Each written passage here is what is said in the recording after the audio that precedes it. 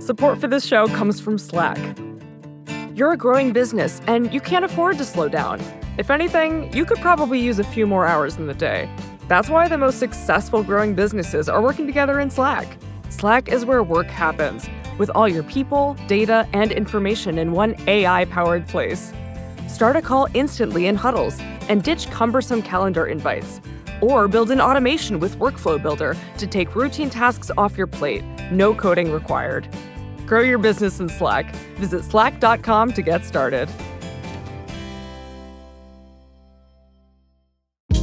Hey, this is Scott Galloway, author, professor, entrepreneur, and most importantly, host of the Prop G podcast. We got a special series running on right now called The Future of Work, where I answer all your questions on, surprise, the future of work.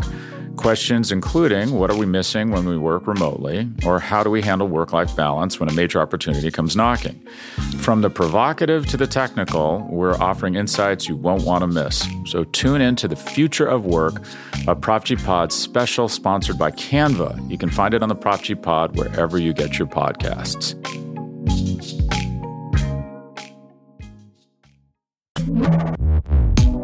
Hi, everyone. This is Pivot from New York Magazine and the Vox Media Podcast Network. I'm Kara Swisher. And I'm Scott Galloway. Again, Scott, we meet. This is 3 times this week. There you go. What do you think about this? There you go. Are you tired? We did our last Pivot School was yesterday, and I thought it was really strong. It was fantastic.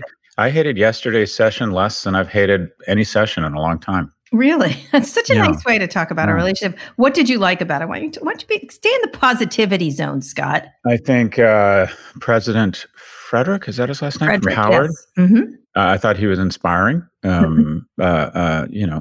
guy who lost his dad at 3 from, I believe they were from Trinidad, Tobago, who went on to be a surgeon and then be the president of what is probably the top-ranked historically Black college in the world. He's just an inspiration, and he just struck me as incredibly, like, just the kind of guy you want shepherding an important organization. I thought, it made me feel nice. I thought the superintendent from LA Unified School District, it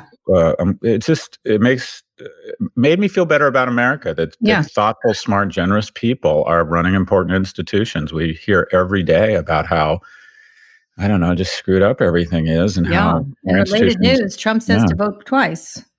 Yeah. And bags of soup for just your family. To be sure.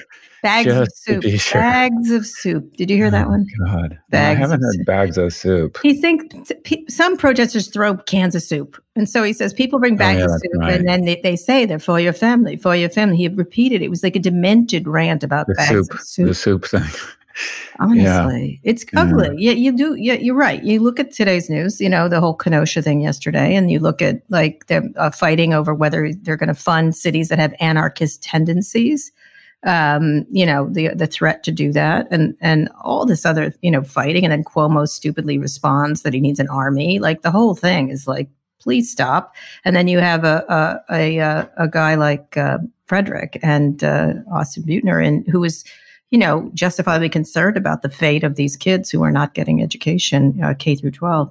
And trying to come up with all kinds of creative ways, and of course it's Los Angeles, so they have, access to some celebrities to do reading and things like that. And it was like, at least they're trying something, right? They're trying fresh things to try to get people some decent education, at least.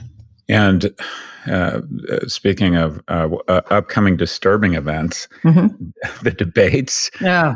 It's going to be like a squabble breaks out in the dining hall of El Rancho Relaxo Senior Active Learning Community. It's just going to be so depressed. It's going to be so strange and weird. I feel like someone's going to take a swing at someone. I think it's going to be Biden that takes the swing. I think Biden. I'm not looking forward to the debate. I just think it's going to be Yeah, well, maybe Biden. I think Biden's just got to really go for broke. You know what I mean? You are a lying piece of shit, essentially. Like, I don't know what else he can do. He can't be, or like, he'll be affable and nice. Like, aren't you all I think the way to go is he sits there and he goes, listen, this guy, aren't you tired of this guy? Like, don't you want to stop the chaos? Aren't we all exhausted? I will bring you calm. Like, do you ever see the movie, Primary Colors? Remember the candidate who did that? Remember? Yeah. And he was winning. It turned out, Sorry, go And ahead. Larry Hagman's character was that senator or governor from Florida, and he suddenly surged because he was just said, I just want to calm everybody down. Everybody needs to calm down. And he started surging. And I think that's kind of the way to go. Like, first of all, watch out for all these October surprises. There's a dozen of them that are on the list, including the AG from Kentucky. Say if they decide that they're not going to prosecute the police for Breonna Taylor, they could do a bunch of things. Like there's a whole bunch of things that people are floating, there's lots of things that would get people like overwhelmed. Is if you just start to say, let's stop the chaos. I think If I were my advice to the Biden team, don't debate.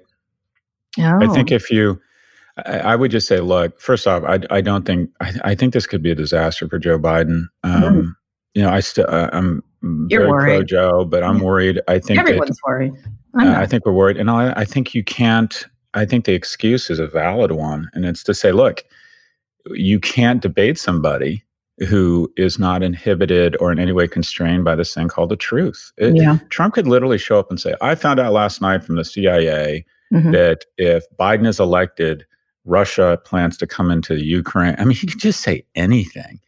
And with the quote unquote full power of the presidency, and he could just make up so many outrageous lies about the state of the world and that he has access to certain information. And I'm here to announce that X, Y, and Z. Like dark shadows. I just don't think they should debate. I think they say, look, we can't show up with one hand tied behind our back called our commitment to the truth and integrity. We're just not going to do it. Yeah. I don't know if he could do that. Do you think people would put up with the kind of things that Republicans will say he's too scared to come out of the basement, hiding Biden? They spell it wrong. No, it's a fair point. I got to be honest. I'm nervous about this. People give Trump, they give him I think he's actually very, I don't know what the term is, good on his feet. If you think of what's thrown at him and his ability just to look serious and honest and not be embarrassed, I just think he's very good on his feet. And I don't think Joe is. Yeah, he is. So anyways, I'm worried about it. But anyways, bigger issues. One ugly, exhausting country, if that's something you think. So anyway, there's all kinds of things happening. All right, but let's get on to big stories. Yes. So Facebook and Twitter both say they found interference from the same Russian group that meddled with the 2016 election. Big surprise. Why wouldn't you try again if it worked the first time? Both companies say that disinformation from fake accounts have been proliferated on social media platforms. The Kremlin-backed group called the Internet Agency has been using fake accounts to push voters away from the Democratic Biden-Harris ticket. U.S. intelligence agencies have been warning Russian election interference for months, although the Trump administration tried to block that information from coming out and are trying to block telling Congress about anything. But unlike the last election, this time the Kremlin has hired young U.S. writers to proliferate the content. And then Facebook decided the week before the election to limit all kinds of information and political information, political ads. I don't know how much that will help. What do you think of the situation? I think that Kellyanne Conway should announce she's starting a SPAC and has acquired the Internet Agency and is taking it public. I think we're literally kind of one batshit crazy move away from someone saying the Internet Agency isn't a covert actor on behalf of governments looking to hurt us. They're not our adversaries. They're simply a communications firm. Yes, exactly. And that they have some of the biggest clients in the world. I mean, Palantir is about 2 steps away from the Internet Agency. Palantir is saying, you want to talk about a room full of, like, I don't know what the contradictions. So, Kara, have you seen the information that Palantir sent to their investors regarding their direct listing? No, I have not yet. Oh my God. Who am I kidding? You have a life. Yeah. Only those of us who don't have a life. So basically they start out by saying our government agencies have let us down and most will collapse and others will be challenged. So imagine it's tantamount to Accenture in their IPO filing announcing that their growth strategy was to bank on just how stupid corporate America and their clients are. Mm-hmm. They go on to say that the non-Silicon Valley firm and that Silicon Valley has taken a wrong turn and is molesting the data of consumers. And it's like, well, isn't your founder the first money into Facebook? Yeah. And then irony is not dead. Irony, the whole thing is like mirrors of hypocrisy. And you know what's most interesting, I find, is that all of a sudden, right? Peter Thiel, who spoke at the RNC convention last time, has decided about the time it looked like Biden was more likely to take the White House, has all of a sudden decided to distance himself from Trump. Because here's the thing about being an oligarch where you leverage your proximity to power for corrupt means. You can't get too close, because if that person that you're leveraging that proximity to gets kicked out of office, things could get very ugly for you very fast. And then the guy Alex Karp has all of a sudden decided he's a socialist. Mm-hmm. I mean, it's just, this whole thing reads. Oh, they're awful. They're among all the awful people in Silicon Valley. I find them to be the most awful, I would have to say. It's just weird. Like, we're libertarian, but not if we can surveil your data. We hate big government unless they're buying our products. And by the way, this company spent $1.25 billion, made $750 million, lost $500 million, or lost like 60 cents on the dollar. The U.S. government last year, granted, spent $1 trillion more than it took in, but that's about 30 cents on the dollar. It feels to me like Uncle Sam should be advising Palantir on how to run a business. Yeah. It's just, you read the thing, it's like the Rudy Giuliani of tech companies. Nothing they say, nothing they say makes any sense. Just wait 60 seconds and they'll contradict. I'm using that one. That's a good one. They'll contradict what they said before, and their strategy is just to muddy the waters and make you feel bad. And you're like, okay, I just give up. It's Palantir, it's technology, it's that crazy guy, Peter Thiel, let's buy it. You know what we need to do? What do we need to do? We need to WeWork this puppy. We need to WeWork this puppy, Scott. Let's do it. They'll kill us. This group will kill us, of course. But I can't figure this shit out. The 3 of their clients, 30% of the data, they were funded by the Central Intelligence Agency such that they could turn around and say that government is a bunch of idiots. They spent $500 million on marketing. They overpay themselves like there's no tomorrow, but claim they're socialists. I don't know where to start on this. Let's make this one of our narratives. I feel like we should. Let's make the investors aware of the situation. Okay. At the same time, they clearly have a couple of very interesting products that help stream together and glean insights from unstructured data sets. I do like the fact that they're calling out these companies for their bullshit around, we're going to do a virtual walkout because we don't like the fact that we're working for the government. Well, the U.S. government, in my view, regardless of if we have a bad king or not, is the most noble client in the world. And if you want to have a virtual walkout, if you want to be Cesar Chavez, if Cesar Chavez were a total bitch, then fine. But I like the fact that Palantir is saying, look, the government is a great client and we're proud to be a part of it, but not brought to you by a bunch of libertarians. What is going on here? I don't know. You're very exercised. By the way, Cesar Chavez was never a bitch. Let's just establish. No, that's what I'm saying. Cesar Chavez was a hero. Cesar Chavez was like, people who actually wanted to make change, they actually said, I'm going to put my physical person, my financial future, I'm going to walk across this bridge and potentially get my head bashed in, not do a virtual walkout from when I'm coding up Facebook. Scott, here's what I'm going to ask you. What are we going to do about this? We're going to WeWork this thing. I'm telling you, we need to call attention. We should do dramatic readings over the next few weeks of the Palantir. When are they going public? Oh, that'd be hilarious. I don't know. The thing is about Palantir that freaks me out is because it's a tech company. Yeah. Because, and by the way, they use, I did the word cloud. They use the term Peter Thiel or Alex Karp 131 times, which is second only to the number of times the CEO was mentioned in S1 to, you guessed it, the 2019 Jesus Christ of our generation, Adam Newman. Most CEOs are mentioned an average of 30 times in their S1 filings. These guys.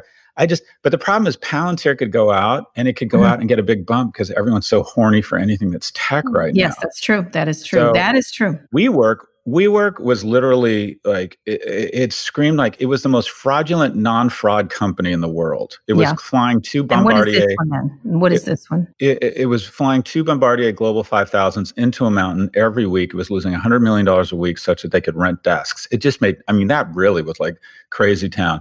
This is a company with interesting products. Yeah. But it's been around a while and it can't figure out a way to make money.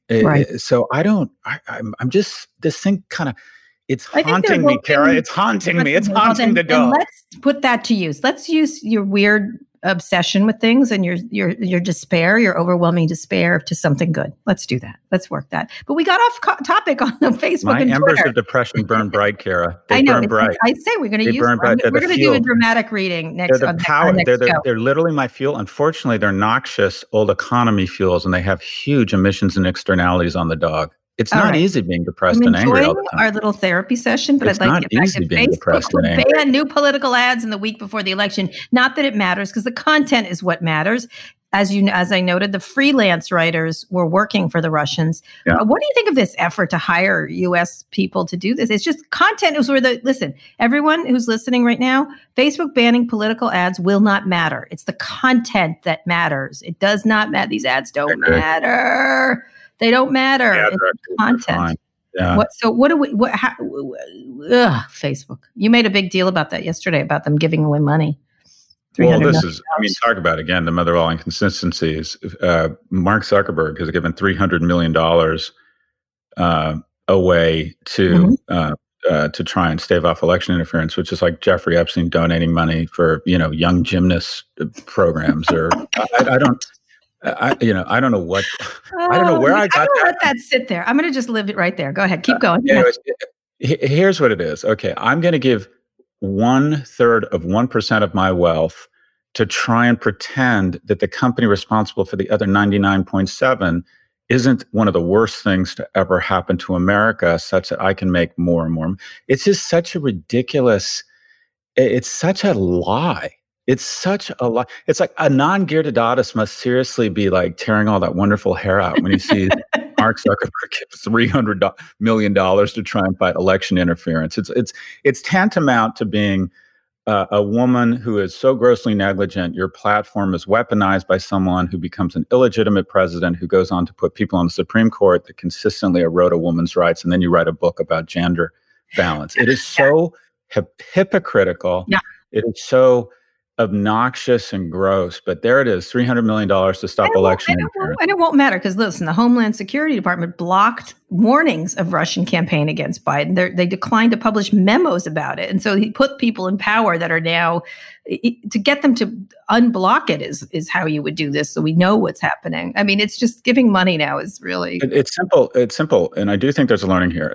Thanks, Mark. Adam Brandenburger, who is one of the top game theorists in the world and a colleague at NYU Stern, game theory, when you're trying to incentivize behavior or disincentivize behavior, right, you need to make the possibility times the fine greater than the likely upside. And that's where we have screwed up as a citizenry and as a public, because if you're Robin Hood and you sell your deal flow and you don't disclose it to investors, and you're selling it to people who will pay more for your deal flow because your investors are young people who don't know what they're doing, and you don't disclose that to the SEC, which you were supposed to disclose, the SEC said, that's it. We're angry. We're going to find you $10 million. But when you're raising money at an $11 billion market capitalization and you don't want to do anything, including comply with the law that gets in the way of your growth, that is a calculation that says, okay, we should absolutely continue to break the law. And when you continue to pervert our democracy, and the potential fine is just not there, it's $5 billion fine from the FTC on a $700 billion company. The game theorist at the government has totally forgotten his abacus, and all we are doing is incenting. We're saying to these companies, please break the law. It's the smart business strategy. So what do? It's simple. You say, for every instance of a bad act, we executed the Rosenbergs. We took a mother and a father with young children. We lined them up against the wall. We put hoods on their fucking faces and we shot them in the head when they conspired with a foreign enemy. And here we take 0.01% now of someone who is effectively complicit in conspiring with a foreign nation. It's very simple. Make the fine such that the calculus and the game theory goes, okay, shit just got real. Yep, and we got to pay. We got to stop. We got to figure out a way to stop Why would this administration do that? They're doing the exact opposite. They're pushing Russian. So it's all perfect for them. It really is. It's so the astonishing inability to block the Russians is treasonous at this point. It really is. It's really quite. It's an amazing thing that this government doesn't want to stop the Russians, and they aren't passing the correct election security, and that anybody advantages himself. Let's call Facebook. Don't ban political ads. Ban political content from that you are aware of from Russia. You know what I mean? Ban that, and that might be something you could do. And ban it now. Actually, ban it yesterday. Until one of them does a perp walk, this isn't going to stop. They've overrun Washington. They have more money than any fine we can come up with. Somebody has to do a perp walk here. All right. Probably will be us in that way. Anyway, we're going to take a quick break. You in prison is an interesting I like that we're going all like I will definitely do that deal for you with Netflix. All right. Okay. Oh, yeah. We would be good in prison. I wouldn't listen. Harry and Meghan just did a deal with Netflix. You saw that? Yes. Yeah, I did. We'll talk about that. No one gives a shit about anymore. We're leaving the royalty. Who gives a fuck? Move to LA, buy a Porsche. Yeah. Join the Soho House. Next. We don't care. We'll get invited to everything. We'll get invited to everything. Anyway, we're going to take a quick break. We're going to talk about Zoom's soaring market cap and a listener question from Australia.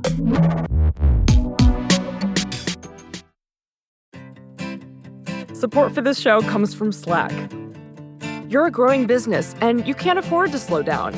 If anything, you could probably use a few more hours in the day. That's why the most successful growing businesses are working together in Slack. Slack is where work happens, with all your people, data, and information in one AI-powered place. Start a call instantly in huddles and ditch cumbersome calendar invites. Or build an automation with Workflow Builder to take routine tasks off your plate. No coding required. Grow your business in Slack. Visit slack.com to get started. Hey, this is Scott Galloway, author, professor, entrepreneur, and most importantly, host of the Prop G podcast. We got a special series running on right now called The Future of Work, where I answer all your questions on, surprise, the future of work. Questions including, what are we missing when we work remotely? Or how do we handle work-life balance when a major opportunity comes knocking? From the provocative to the technical, we're offering insights you won't want to miss. So tune in to The Future of Work, a Prop G Pod special sponsored by Canva. You can find it on the Prop G Pod wherever you get your podcasts.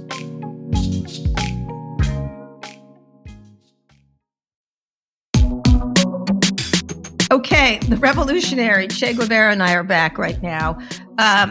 Zoom shares rose 40% after reporting their second quarter earnings this week. The company's revenue quadrupled since the last year. Not a surprise. The market cap now stands at 120. It's still not that much, the revenue, FYI. But the market cap stands at 129 billion. The Zoom averaged 148.4 million monthly active users in the quarter, up from 4,700% over a year ago, and is now a bigger company than IBM. Scott. That makes sense. What? That makes sense. What? That makes sense. Please explain it for the people. Look, I generally believe, going back to Robinhood, that it is young men who are very prone to those sensors being tickled around gambling. And when you start to think in a market like this, it just goes up, you actually begin to believe that you're good at this. I fall victim to this. Whenever I buy a stock and it goes up, I think, wow, I immediately credit my own intellect and my own skills with the stocks that go up. And then I blame the market when they go down. Right. And when your stocks start doing well, you start thinking, well, maybe what's this thing called margin? And what's this thing called options? And with this stimulus, which is trillions that has come into people's hands. And by the way, the savings rate has never been higher, which means that we didn't need to put the stimulus in the hands of the 90% of people who haven't lost their jobs. Anyways, so what do? They lever it up on Robinhood, and all of a sudden there's this marginal or incremental flow into the big name stocks that everyone says is the future. People think are going to come out of this pandemic even stronger, and they're right. And we're seeing a total disarticulation from valuations and numbers. And as I keep saying, my colleague Aswat Damodaran calls them story stocks. And Zoom, it's hard. If you're an individual and you have 1,000 story stocks, I like that. If you have 1,000, 2,000, 5,000 bucks to go and buy a stock, you're like, well, okay, what's the thing in my life I need to be mindful of? Okay, a global pandemic. What is the one company that I can relate to that I know was doing well in a pandemic? Zoom. I mean, it's just literally ground zero. Yeah. But the numbers here have gone so batshit crazy. And the thing is, you don't want to bet against it because it can just skyrocket. But here's what is likely happening at Zoom, and it's likely happening at Shopify. And that is every investment bank that calls Zoom right now and says, I have an idea, gets their call return. Because if you are sitting on currency disinflated, you go shopping. You got to go. You got to build it in, build the value in, shove it in. If you're AOL, if you're Steve Case and you're like, okay, I'm sitting on a pile of shit right now at AOL, or let me put it this way, the world is moving away from me, but people seem to think my firm is worth $150 billion. I'll go buy this boring shit called book publishing and cable companies that actually spend out real cash and have, steel in the ground, if you will. Yeah. If you're Shopify or Zoom, I can't imagine you are What do they buy? What do they buy? That's a really interesting one. I'll put it back to you. What will make them, I don't know, Roku? I don't know. What? Like all of I think it would be very interesting or, Zoom. How do they get into the home? I mean, I'm almost saying everyone. Roku, right? Roku's the one you always. Yeah, but that's entertainment. This is about communication. This is about, this is an interesting one. What if they bought a small telco? What if they bought Sprint? I mean, what if they bought, this is $120 billion company. What if they explain Sprint to me? Because you would be explain that to me. Yeah, I'm just saying, okay, so you have, how do they buy it? If I were them, I'd buy a telco. And I don't know what their next biggest market is outside the US, but they're about communication, right? So it's not entertainment. I don't see it. I don't see how they buy, I was thinking, Spotify. And I'm like, well, that doesn't really make sense. Yeah. They're in the world of connecting people via new means, new modes of communication. And so I'm trying to think like, who's the number 3 player? Like how much is T-Mobile? Again, T-Mobile merges Sprint, which is SoftBank. It's probably too complicated. But I wonder if Zoom has, I don't know what Zoom's presence like in Europe, but they would make a big splash if they started acquiring some of these small. And then do what with a telco? Do provide all communication services? Basically take on Skype, WebEx, try and be the next major communications platform globally. I mean, I'm literally, this is me throwing. What about Slack? That is really interesting, Kara. How do you like that? Really we should have an investment bank. But the problem is, revolutionary investment bank. The problem is, it's like diet soda and diet soda doesn't make fair point. It's like soda and soda doesn't make a gin and soda or a vodka soda. It just makes more mixer. They need to go buy what I don't call it an old economy company, but a company that has EBITDA. Because at some point the music is going to stop here. So when does the music stop? When do you see a year from now? A year from now, we have a vaccine, we have President whoever. What happens to Zoom? People don't use it as much. Now, there is these trends towards working from home, but I think people want out and go back to the office. I think people are like dying to get out of this Zoom situation. Well, you were going back, but we're not going back to the levels we went to. The place of my first job in Morgan Stanley, 1251 Avenue in the Americas, they track how many people in the building. On an average day, there was 8,500 people in the building. Now there's 500. So maybe it goes back to 4,000, maybe 6,000. It's not going back to 8,500. No, I know, but I don't think we'll be in a constant Zoom. In a Zoom. Yeah, I agree. So, but who knows about the markets? About the time everyone is convinced the markets are about to crash, it goes up another 30% for 2 years. As it got to 97, everyone thought 97 was going to be the big crash. Yeah. But these guys with their currency, I mean, you want to get out there and be acquiring stuff. I mean, even that's what you're seeing with these SPACs. This feels very. I mean, here's the thing, Kara. I don't know if you thought this way. I'm starting a SPAC with Lindsay Lohan. Now. I just heard of, since I wrote about SPACs last week and everyone was like, what do you mean about SPACs?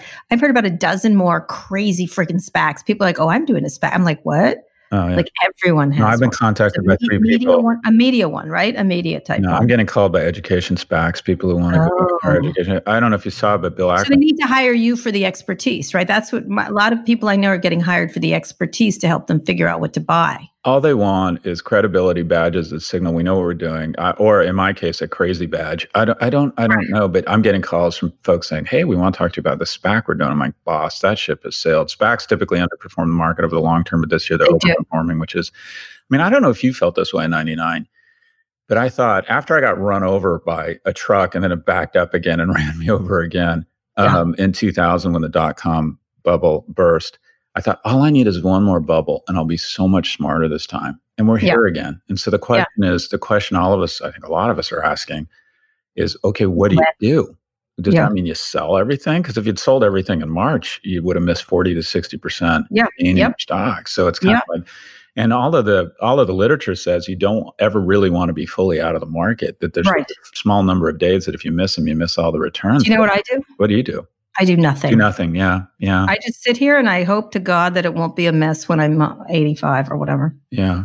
I just don't. I look away. I have developed a distaste of money. Like I make a good living, but I literally don't pay any attention to it. I used to get so ensconced in it, and I can't really buy and sell stocks. So I just don't worry about it. I just stay out of it. Yeah. I think about people who are wealthy tell this bullshit lie that they don't think about money anymore and they're not motivated by money. I think about money. I'm anxious about it every day. I don't mean I don't think about it. I don't think about the stock market. I can't. No, I'm not saying you. I'll never time it right. Huge source of anxiety for me. I know. You like them stocks.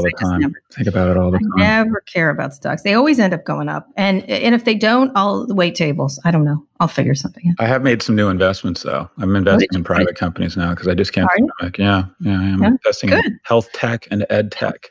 Good. I will announce on the program when those investments have closed, is I want to disclose my holdings. I understand you're going to be teaching for the LA Unified School System. You and I are going to do a class on. All right. Yes, we are. Yes, that was great. Yesterday. We promised the superintendent of Los Angeles. Scott is an alum of the Los Angeles Unified School District. We're going to teach a class on podcasting for them. University High School. For those of you who didn't tune into Pivot School, University High School, my high school that I went to, now has the largest proportion of children who are homeless of any public school in Los Angeles.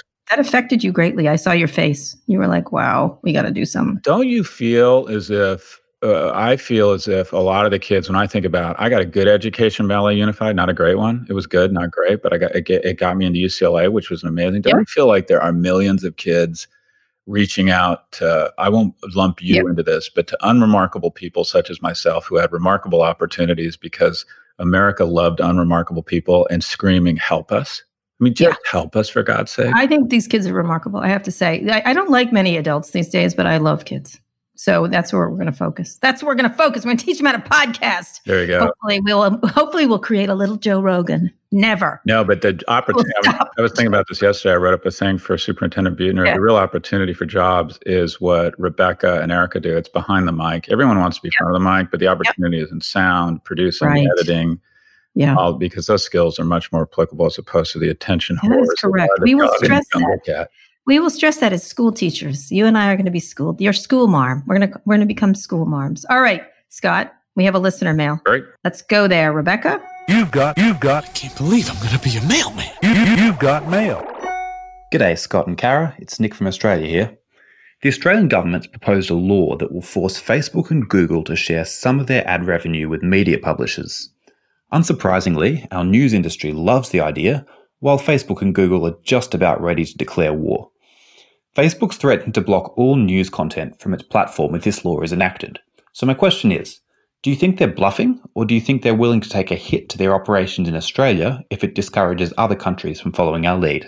Thanks. Good day. I love an Australian. I love an Australian. On the Bobby. You know what? I got to tell you, I love an Australian no matter what. I don't know what it is. They're very likable. Wonderful. Although troubled country, but also trying different place. Anyway, let me just say, have you been to Sydney? Yes, many times. Have you been to Melbourne? Yes, I love Melbourne. They're wonderful. I haven't been to Perth. They have very quick stat about Perth. It's important. The most remote city in the world is identified by a city that has over 1 million people, and its distance away from another city with 1 million people. Perth is the most remote city in the world. Which is why I've never been there. I've never traveled to Perth. Farms. They have farms just off the shore. They love us in Australia. I went there for a tech event. We should go together. A wonderful country. I like Melbourne more than Sydney. Bullshit. It has a lot of bullshit. There's a lot of bullshit there. Anyway, in any case, thank you for my Australia bubble. All right, listen, Nick from Australia. Not a surprise that Facebook's trying to play hardball on this issue. This is an issue that's been a big deal in Europe. A little bit here. There's not been as much agitation by U.S. publishers, but certainly in Germany and other places of them basically using the content of other people's sweat of their brow and sucking out their vig. And this is something that I think Australian publishers should stick with. They're not bluffing. They will take it off the platform, and you're going to have to live with it. You cannot make a deal with this particular devil on these issues. They are just using your content for their own purposes. They are never going to help you. I've been bugged by Facebook executives to put my content on their site, and I'm like, why? There's nothing in it for me. There's nothing in it for me. So I think you got to stick with it. They will absolutely remove content. They should be helping media. They are not interested in it. Scott?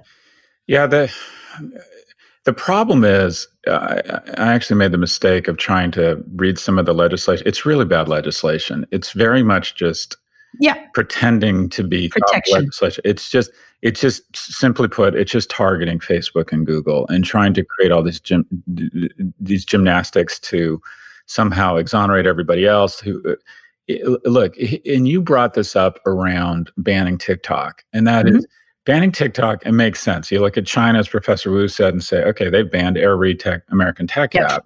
But unless you create thoughtful legislation that applies the reasoning and the consistency across different companies, you end up in a society where it's just whoever's in charge makes these decisions. And yes, fair point. The point of a liberal democracy, the liberal democracy is we have institutions and laws that are applied across all companies to create consistency and momentum and logic. And the problem with this legislation is it's similar to this notion we're going to ban TikTok. It's just kind of a one-off that is hard to. So what would be the legislation? Is there legislation or what? Or do publishers just have to get together and just decline and stick to each other and say, we're not going to, I think there's probably the best way to do it would be some sort of tax on the ad model, that every time you have a robot or an algorithm decide to serve an ad, there is a small tax because if we have this very unhealthy gestalt in Western democracies, especially in the US, where we encourage companies to invest in automation and algorithms versus editors and human workers because we don't have to pay payroll taxes on the algorithm. So I would do something that, one, taxes automation, taxes robots, taxes algorithms, and two, encourages the algorithmically driven ad model has real externalities for our society because the algorithms immediately realize that it's rage that creates more engagement and more ads. So I would start taxing that, and you'd end up with substantial taxes on things like, you'd end up with taxes on the NewYorkTimes.com, but they wouldn't be nearly as substantial as the taxes on Google or Facebook, and might get them to look at another business model. But I think this is a tough one. Or I would just say, in Australia, we've witnessed Facebook and Google and other environments, and we think as a whole you're a net negative for our society, and we're banning you. Now, again, that is executive action that has no consistency.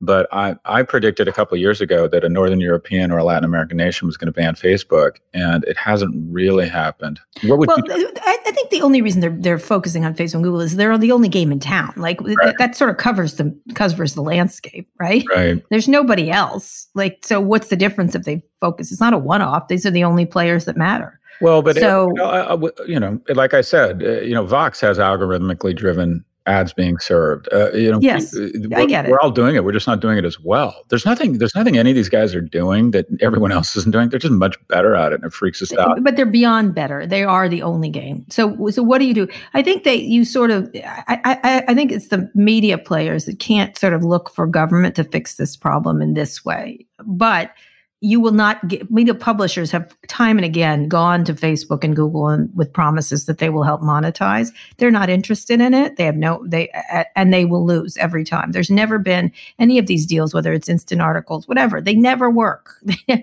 never, and they've done it and they don't care. And we always get fooled again. Like it's just stop doing deals and take your stuff off their sites. The first thing I recommended when I was a new board member on the New York Times, I said, we got to turn off Google. And they all laughed at me. I'm like, we got to turn off Google. We got to get together with the Murdochs. We got to get together with the Newhouses at Condé Nast. We need to get together with Pearsons at FT.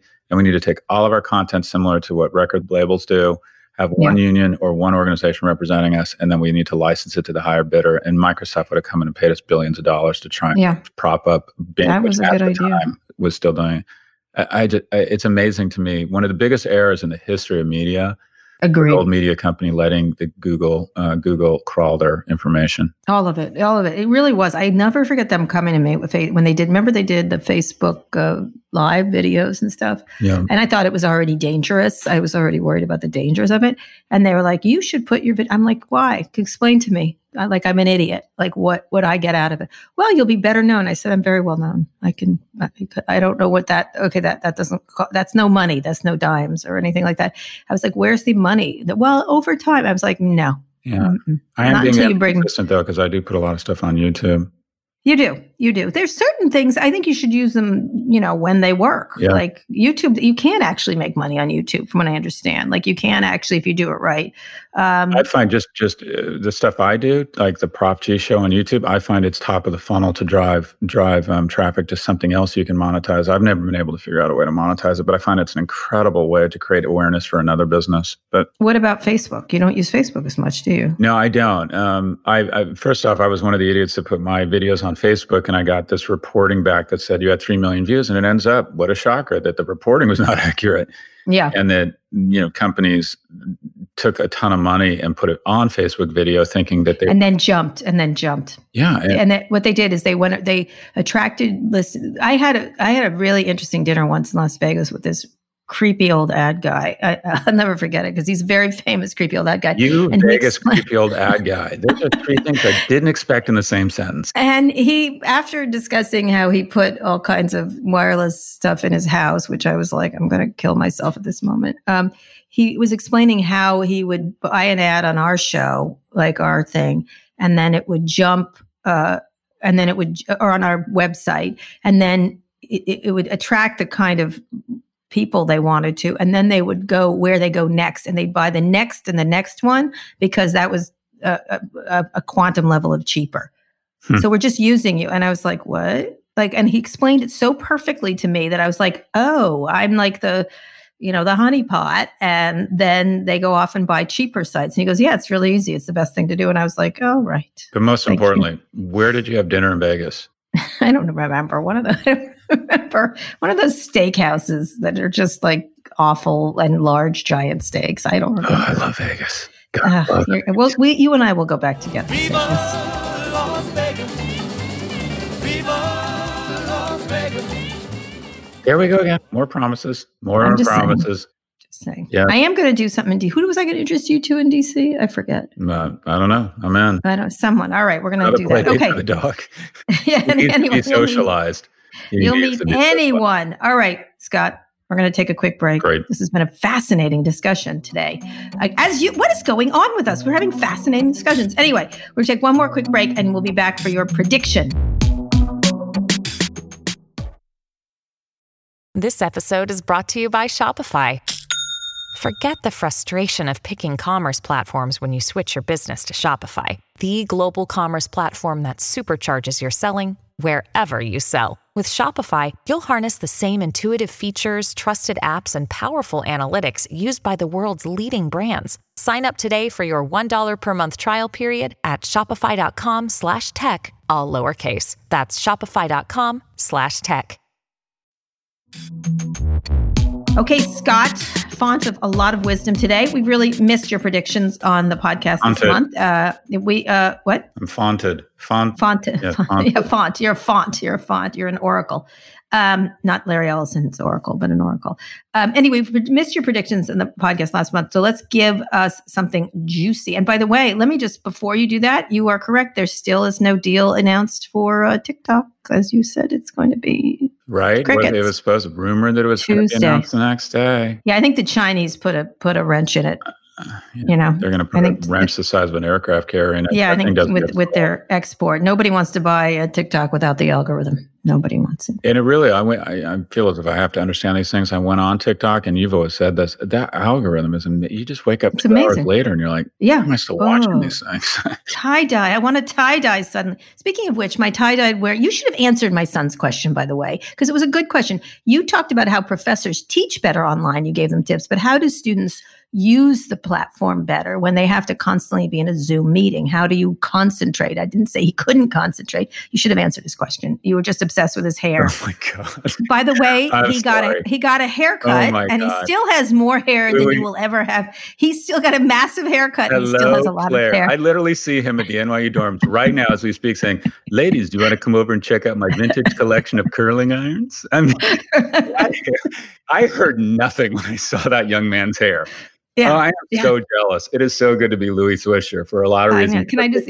He literally got half that hair taken off, and he still has a huge curly head of hair. I was like, it's still long. It's still beautiful. All I know, it's the only thing I know that he is not doing at NYU is distancing. If I had that hair, yes, he is. He is. I'm telling you, he is. He just wanted, like, how do you study online better than offline? That was his question. And you've given tips to teachers. Let's save that for next week. Next week, I want you to come up with a thoughtful answer instead of making fun of his beautiful locks, which are stunning. I told him to send the bag of hair to you.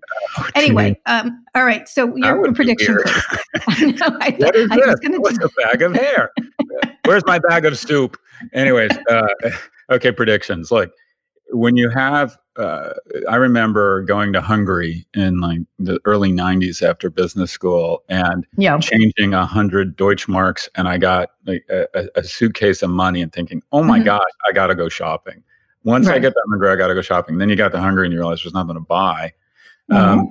But essentially, Shopify and Zoom have a bag full of forints, which is the old Hungarian currency, and they need to go shopping. Florence. The currency, any they could literally buy the most. They could buy Peloton and it would be accretive. They could buy. It's going to Apple, according to you. Yeah. Well, I think Peloton, that's it. From a brand fit, it's the most logical one. We'll see. Right.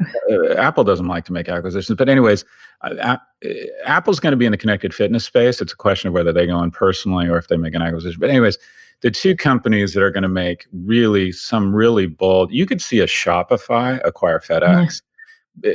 That's the kind of currency they have now. It's just so striking how much these firms are worth. So Shopify, my prediction is Shopify and or Zoom are going to make just these titanic acquisitions. Okay. FedEx, company. I like FedEx. That's interesting. All right, you still have not given me. You said a telco for Zoom, but you didn't. There isn't one. It's hard to imagine. Yeah, there's just there isn't one available. So what else? If not a telco, what else is there? It's a really interesting company. You could say a question. You'd think, well, could they forward integrate into hardware to try and control the device? But there's very few things available there. Right. It's Apple and Google, right? They could reverse engineer into content and decide that they're offering things like, for example, LinkedIn is getting into education and they could go into content. I don't know. They're going to forward, obviously go forward or go backward. Okay. I don't know. Cable company, something. Cable. We'll see. Something in communications or hardware. All right. And then Shopify, FedEx. I love, but not FedEx. That guy's not going to sell. Yeah. Yeah, but what about Shopify could do some very interesting things. What if Shopify? I don't think he would sell, but what if Shopify acquired Simon Properties? What if they or acquired? Simon spun their B and C model. Yeah, I saw that. Yeah. Basically, they went good bank, bad bank. There's the stuff where wealthy people go that's on amazing land. So for distribution, not for retail, for distribution. Basically, as a service, they're providing tools to small and medium-sized business. What if they provided 7 million square feet on short-term leases to people? Say, you want a store for 6 months? Yeah. Just to test it. We're very good at this. We'll put you in 6 markets around. Can I get in that thing? I was just walking down the street in DC and it was in New York. So many empty storefronts. What is going to happen with all of those? Well, we've been, people ask us, downtown DC, just empty. Yeah. Empty. So essentially people are asking the destruction in retail. We're going to lose, I think, 25,000 stores this year. Yeah. Is it structural or is it cyclical? And the answer is yes. It's going to come back, but it's not going to return to the levels we were at. We've been saying for 10 years that sandwich shops. It's all sandwich shops that stayed. America's overstored, and regression to the mean is still the most powerful force in the universe, and we're regressing to the mean in a very, very violent way. But retail is still going to be. We're still going to have. We're still going to.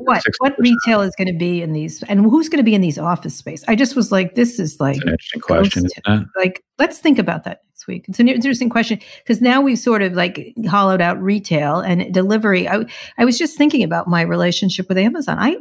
I try to go to stores. They just don't have the stuff, right? Like they don't have what I'm looking for. And Amazon always has a choice, right? There's like 6 things to choose from. So I was like, I order far too much stuff from Amazon. Or, I do other sites, but I tend to do Amazon because the return policy is so easy. I hope other retailers do a better return policy, because I bought something from a store that wasn't Amazon and it was like onerous to return it because it wasn't quite right. Amazon is so easy. It's printing out something and sending it back via UPS, calling UPS. Yeah, but think of it. I think of it a different way. Think of it as they're not stores; they're distribution centers, they're warehouses. Yeah. A really interesting company that hasn't been in the news much, and I wonder if it ends up.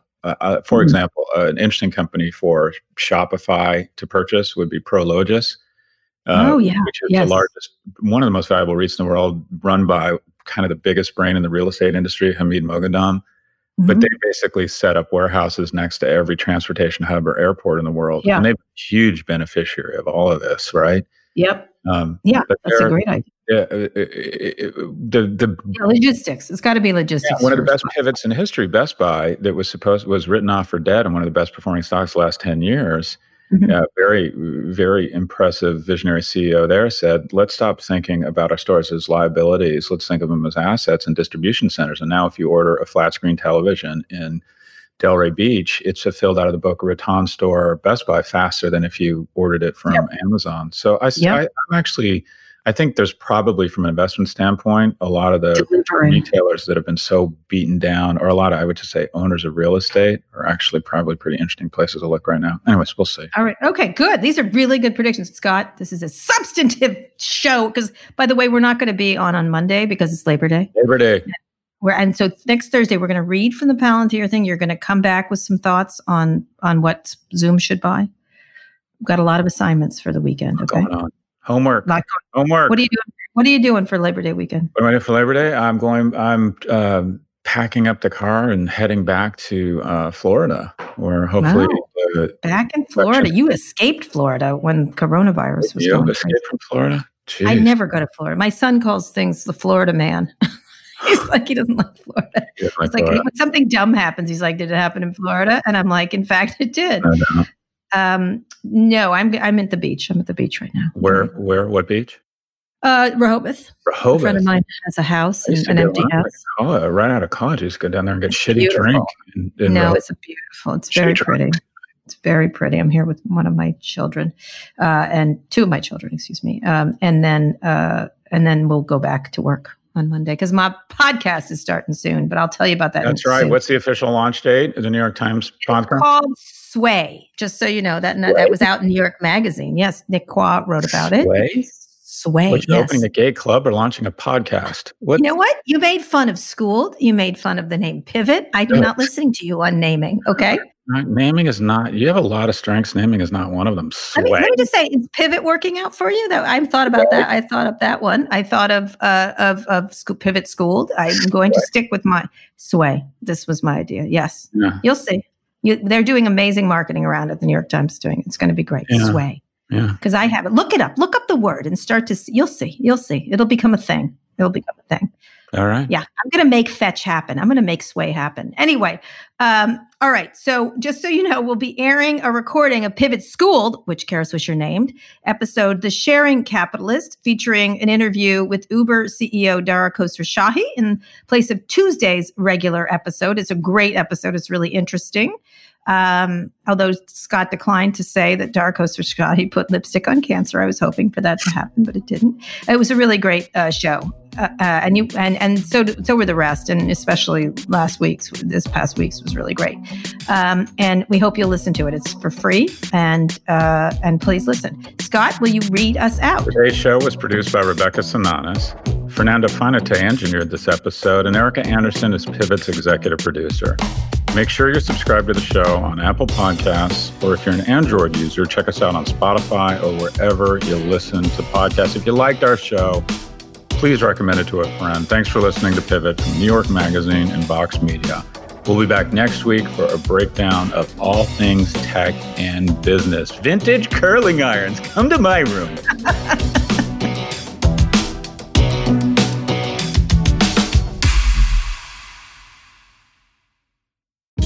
Hey, this is Scott Galloway, author, professor, entrepreneur, and most importantly, host of the Prop G podcast. We got a special series running on right now called The Future of Work, where I answer all your questions on, surprise, the future of work.